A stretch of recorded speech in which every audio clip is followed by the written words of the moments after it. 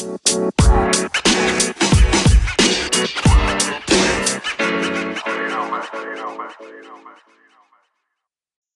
inside a brand new episode of the All Hoops podcast. I'm Steve Inman, and I'm joined as always by my co-host Chris Brito. We're here with an emergency episode of the All Hoops pod to talk about one of the biggest trades in years, as James Harden is heading to Brooklyn as part of a 4-team deal.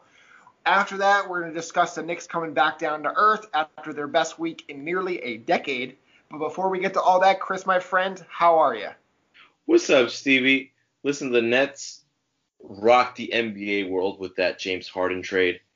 I think this puts him right up there in the category of the finals contender list. It's hard. This was all something that came about really in the last 24 hours. You heard James Harden complain about being in Houston, saying that he did all he could in Houston. But now it seems that Brooklyn will be now his home for the next foreseeable future. And the Nets just skyrocketed up above the Eastern Conference, and I think they're the favorites along with the Lakers to win the NBA title. Yeah, we're gonna get to the Nets and see what their deficiencies are now. Are they the team to beat? But first, let's get into this trade.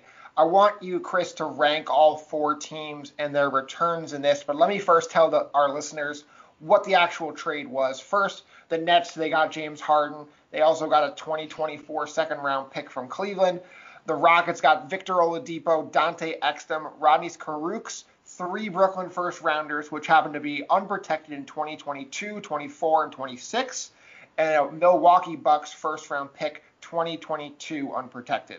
They also have the right to swap picks with Brooklyn for the rest of the decade, almost from 2021 to 2027. The Pacers got Karis LeVert and a second-rounder. The Cavs got Jared Allen and Taurean Prince. So, Chris, I want you to rank these teams in order of how much you liked the return back. Okay, so I think you have to put the Nets first because you get the best player in the deal, which is James Harden. I don't think any of the haul that you just mentioned comes close to what James Harden is as a player.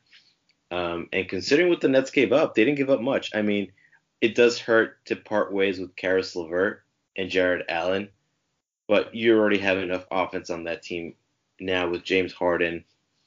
You have another incredible playmaker on that team. How do you guard Durant and James Harden?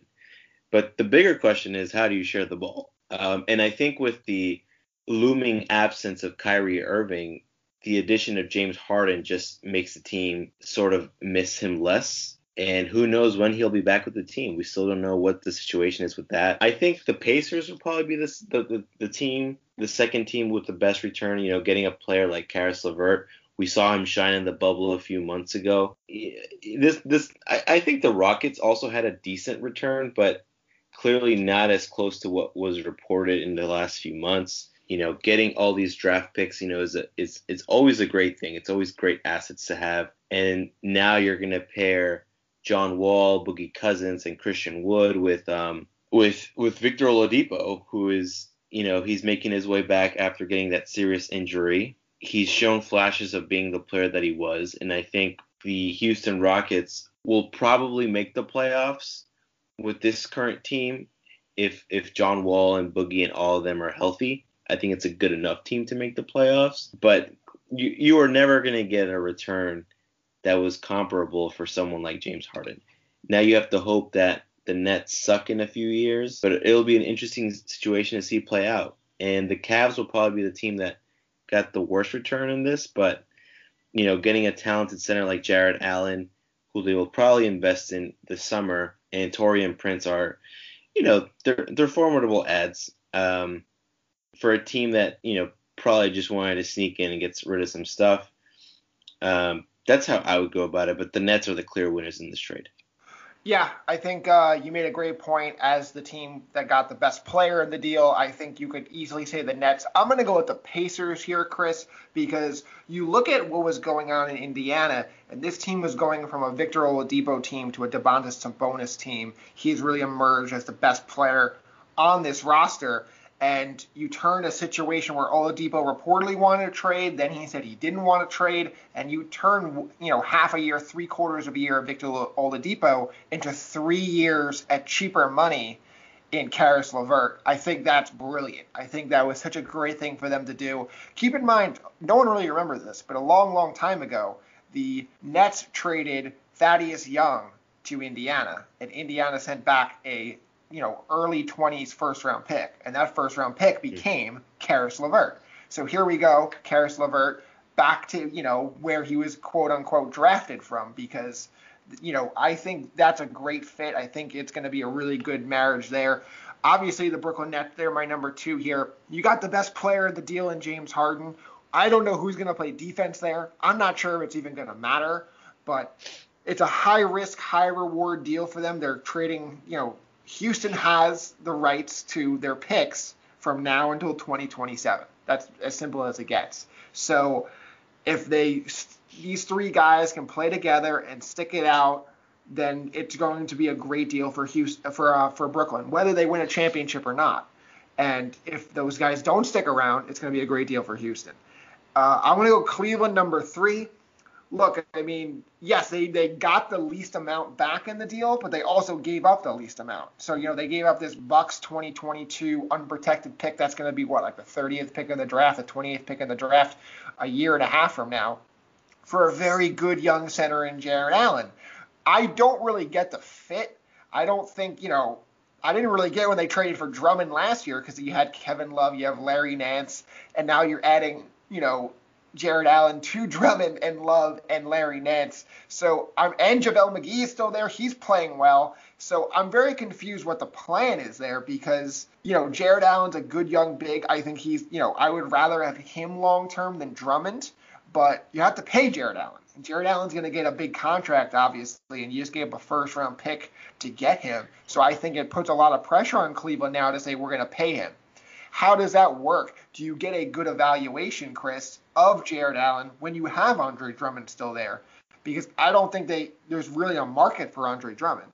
This is also a team with the worst offense in basketball, worse than the New York Knicks, believe it or not. So I don't really know how they're going to be able to sell dumping Andre Drummond. You're going to have to play those 2 guys, together. Allen's going to have to play, on the bench a lot, and I don't see how that's going to fit. But I give them credit for going out and getting an asset. And then lastly, Chris, the Houston Rockets, and this is what I want to bring up. There was reports all day that Ben Simmons was gettable, and they were offering Ben Simmons and Tybal and picks for Harden.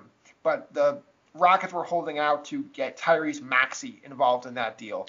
And Chris, if you had an opportunity to go get Ben Simmons, I think you had to do it, right?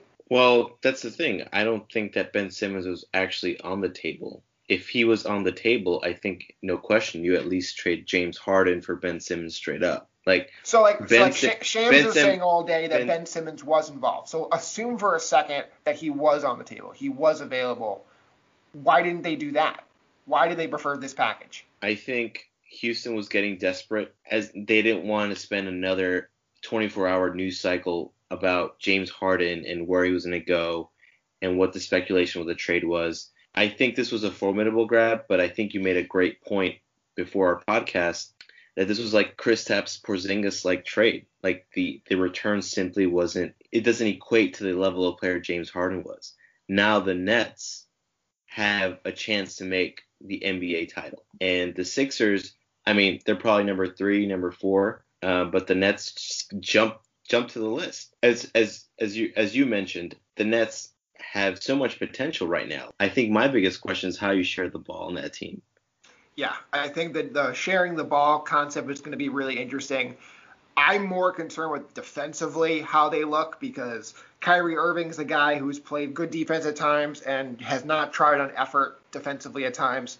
Same thing with James Harden, although to a lesser degree. I haven't seen James Harden play much defense in the last few years. Kevin Durant's a very good defensive player, but he's coming off a torn Achilles. Do you really want him as your defensive anchor? Jared Allen was their best defensive, guy there. He was kind of the rim protector. He's gone, so now you're relying on an older DeAndre Jordan who hasn't looked great defensively in a few years. Joe Harris is there. I'm not sure about him defensively. So I think that's a concern because at the end of the day, no one can stop them. Like if they can share the ball, as you said, no one defensively can stop them.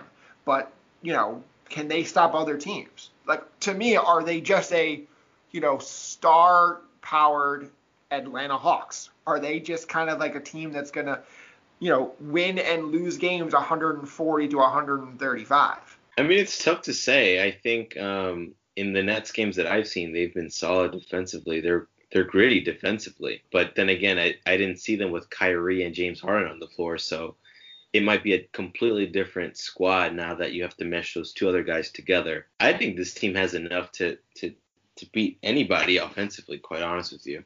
And if this all works out, they can surge through the regular season and really make some noise in the playoffs. I just don't see it. I just don't see a team outlasting them 7 games.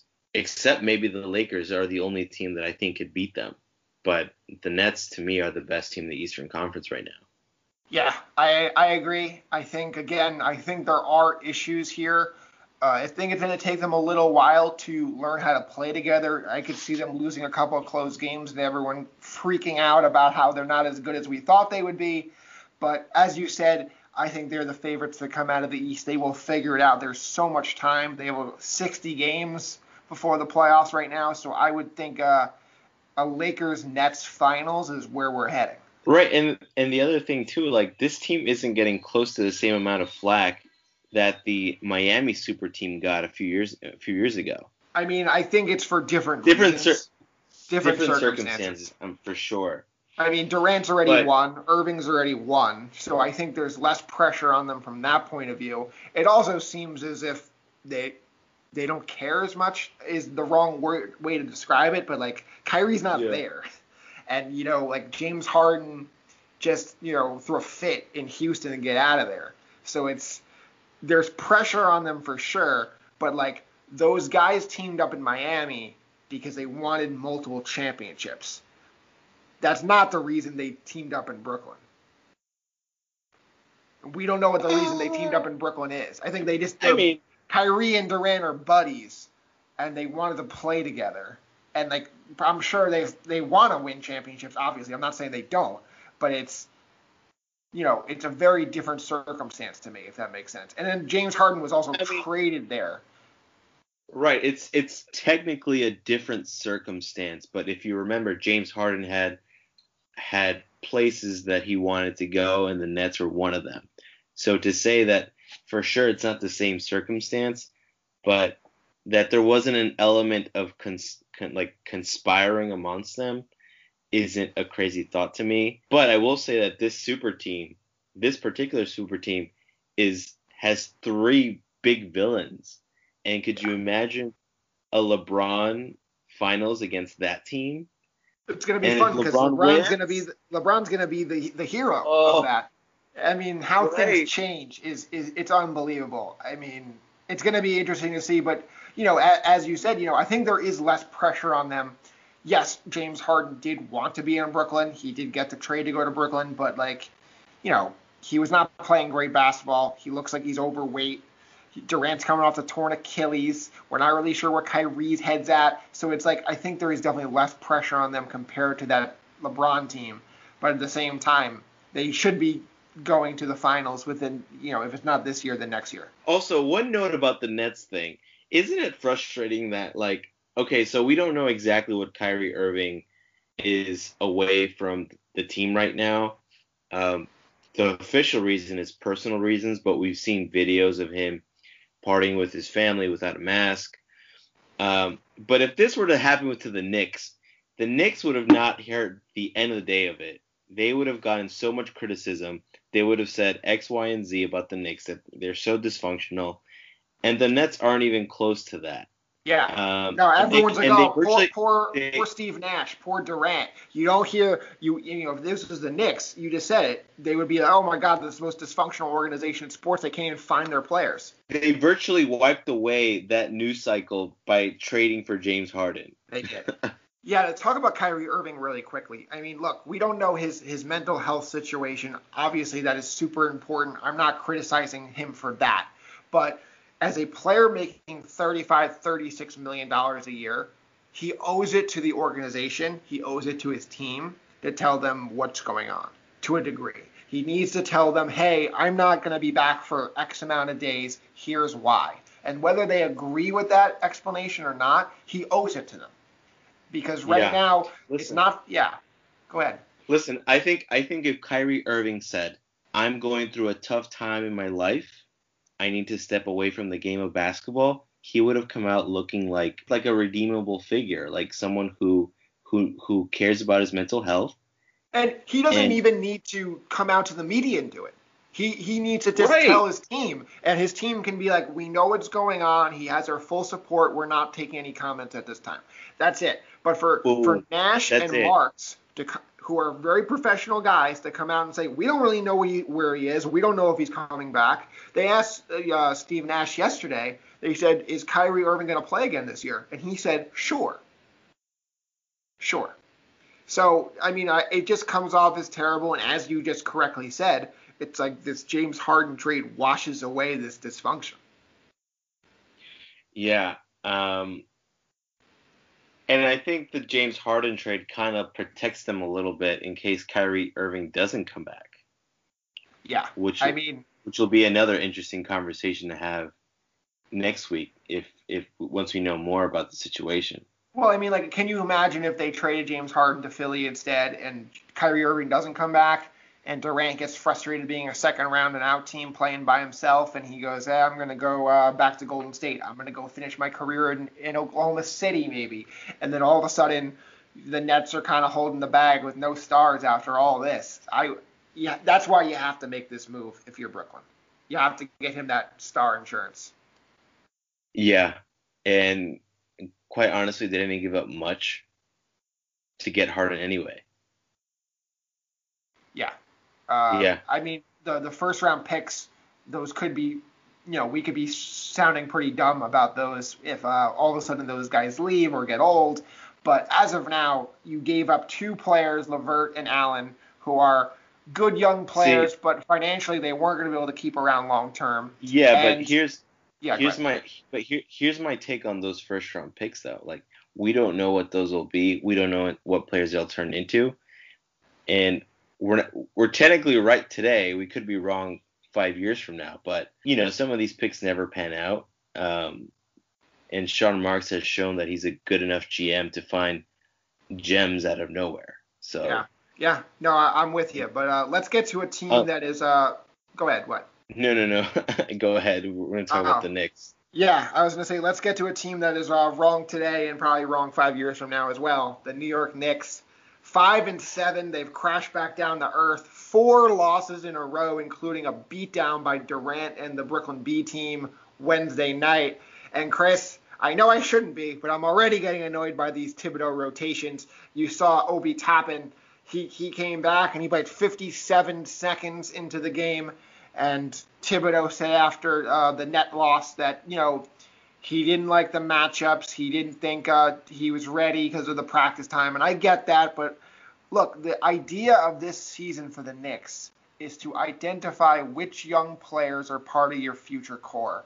And to see him playing, Elfrid Payton 40 minutes a night and, Julius Randle playing 42 minutes a night, it doesn't seem like they have the big picture in mind.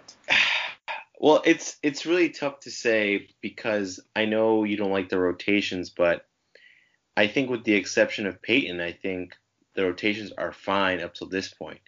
If you take a closer look at the players who are playing tonight, a lot of minutes again for Robinson, a lot of minutes again for Randall, a lot of minutes for Emmanuel, Quickly, Barrett.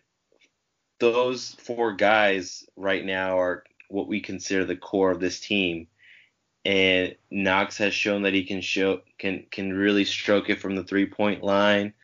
I'm not a fan of Payton either. I don't want to see him play that many minutes. Team seems to be riding on that Elfrid Payton train. I hope he gets off it really soon. Quickly should be the one starting. We've been saying it from the start of the season, and I've been saying it since preseason, but Quickly is at least an offensive threat. He knows how to draw fouls. He passes the ball, and he can shoot the three. Those are things that Alfred Payton can't do well. Yeah. Let's forget the development for a quick second. Let's talk about, Thibodeau and trying to make the playoffs now. I still don't think these rotations make any sense. And, like, for example, you have Julius Randle. They're playing Denver. They're down 20, 25, 30 points.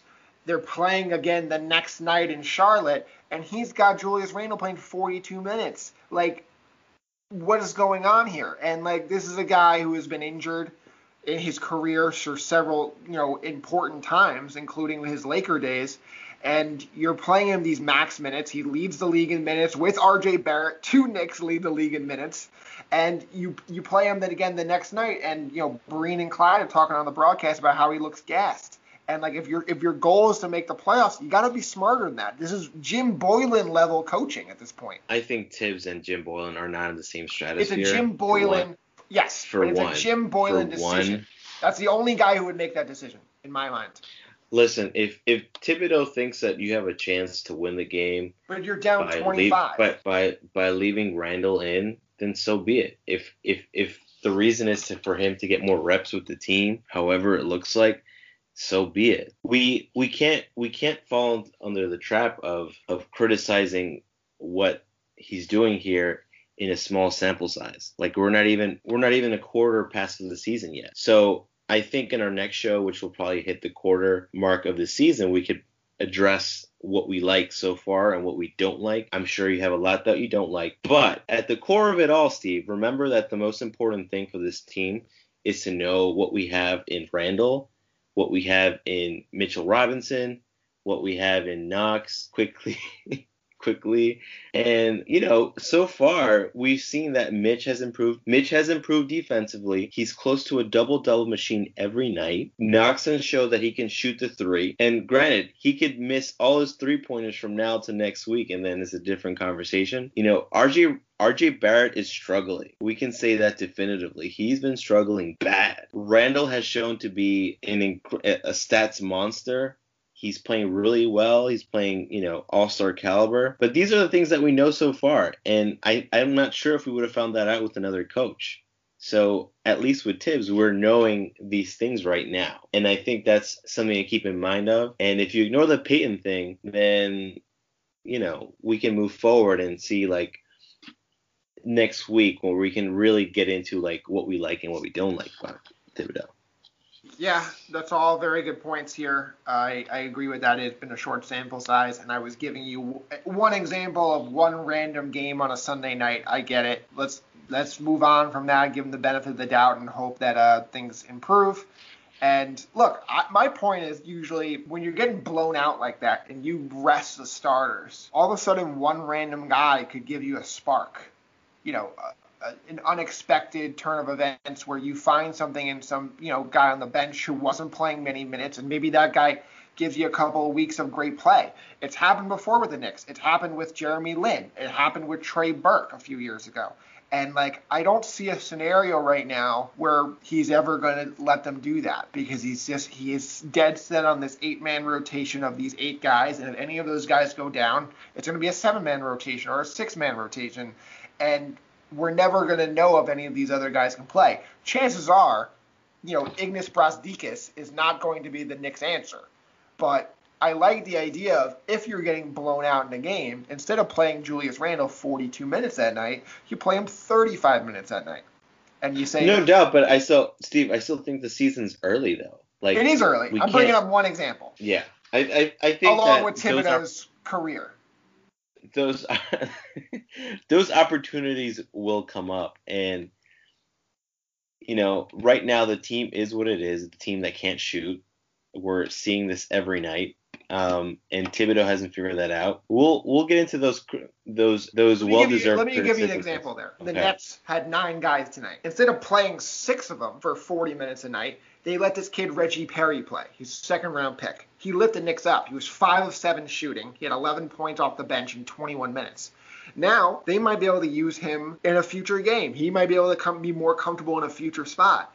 And that's not something I see Thibodeau doing. Again, It is early. You are right. Maybe he changes his ways. But based on the way his career has gone, he's not willing to do that. And I don't think that's great for morale to say basically there's no circumstance where a bench guy, a bench warmer can get into a game. Yeah, no doubt. Yeah, just I don't know. It is what it is. I mean, again, it is early though. You were right. I mean, the one thing I will say was that him pulling Obi tonight and not playing him in the fourth when we were down 13 didn't make much sense. I'll give you that one. Aside from that, I think he's been maximizing a lot of the other younger players, and I do appreciate that. Yeah, and again, I think Leon Rose deserves a lot of credit for that. He did not put a bunch of vets on this team that will, clog up those minutes. They didn't put, 2 point guards in front of Quickly who would never let him play. They didn't, add a bunch of veteran centers and wings who were going to, take away time from RJ Barrett. And we'll see if that pays off for them. But yeah, I'm getting too upset talking about the Knicks, so let's move on. Let's get to our final thoughts, Chris, right after this.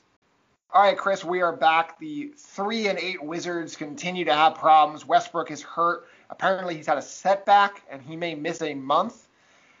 This is looking really bad. Thomas Bryant, since our last show, tore his ACL, so they're down their starting point guard, they're down their starting center, and the Wizards' season is in the hands of, can Bradley Beal average more than 30 a game, or can Denny Avdia or Rui Hachimura, their lottery picks the last 2 years, take a step forward? We will see, but Chris, this looks like an early contender for number 1 pick. Are you saying there are competition to get Cade Cunningham? Absolutely. I mean, I wonder how soon we'll start to hear trade talks for Bradley Beal. I think that's the next person that we're going to see moved. Another season where Bradley Beal his career is being wasted. I think I'm just having a hard time seeing where he could go. Well, he's a great shooter. He's a great scorer. He could fit next to anyone. He can play on or off the ball. So I think he can go anywhere. The thing is with them is they've been very reluctant to trade him. And they said basically we're not trading him unless he chooses that he wants to go. And as of now, he's been very optimistic about his situation in Washington. I mean, I don't think anybody's really talked to him about it in the last couple of days since his "we can't guard a parked car" quote. But I think realistically, the offseason might be the time where Beal goes, and we'll see about that. One guy I think that is going to be on the block is Andre Drummond. We mentioned him before. Jared Allen, he's got to be the center of the future there. You just traded a first-round pick to get him. You're going to have to give him big bucks. Drummond is a free agent. The Cavs traded a late second-round pick to get him last year. Could they get that back from another team? I don't know. I mean, we'll see. I think a great fit for him might be Toronto. They've really missed out on Ibaka and Gasol, their big men presence. Baines has not been the guy for them, and his three-point shooting hasn't been great this year in Toronto anyway. So I think if they went to Drummond, they gave a future second-round pick to go get Drummond, I don't think offensively they would lose much, and I think they would be a much better rebounding team. Yeah, I like the fit of him there, especially as they've clogged up the front line for the Cavaliers now with that Jarrett Allen trade. They're going to have to get rid of one of those guys eventually. So it makes sense someone like Andre Drummond, a tested vet, would fit in perfectly with the Raptors. You're right. I like that trade a lot, actually. Yeah, I think that makes a lot of sense. The question is going to be, how do the Raptors fill up the salary to match Drummond's $30 million a year? We will see about that for sure, but that's going to do it here on the All Hoops podcast. Chris, another great show with you as always. I love talking blockbuster trades here. Hopefully we'll get a few more by the trade deadline, and I can't wait. Yeah, buddy. Can't wait for it either. Take it easy.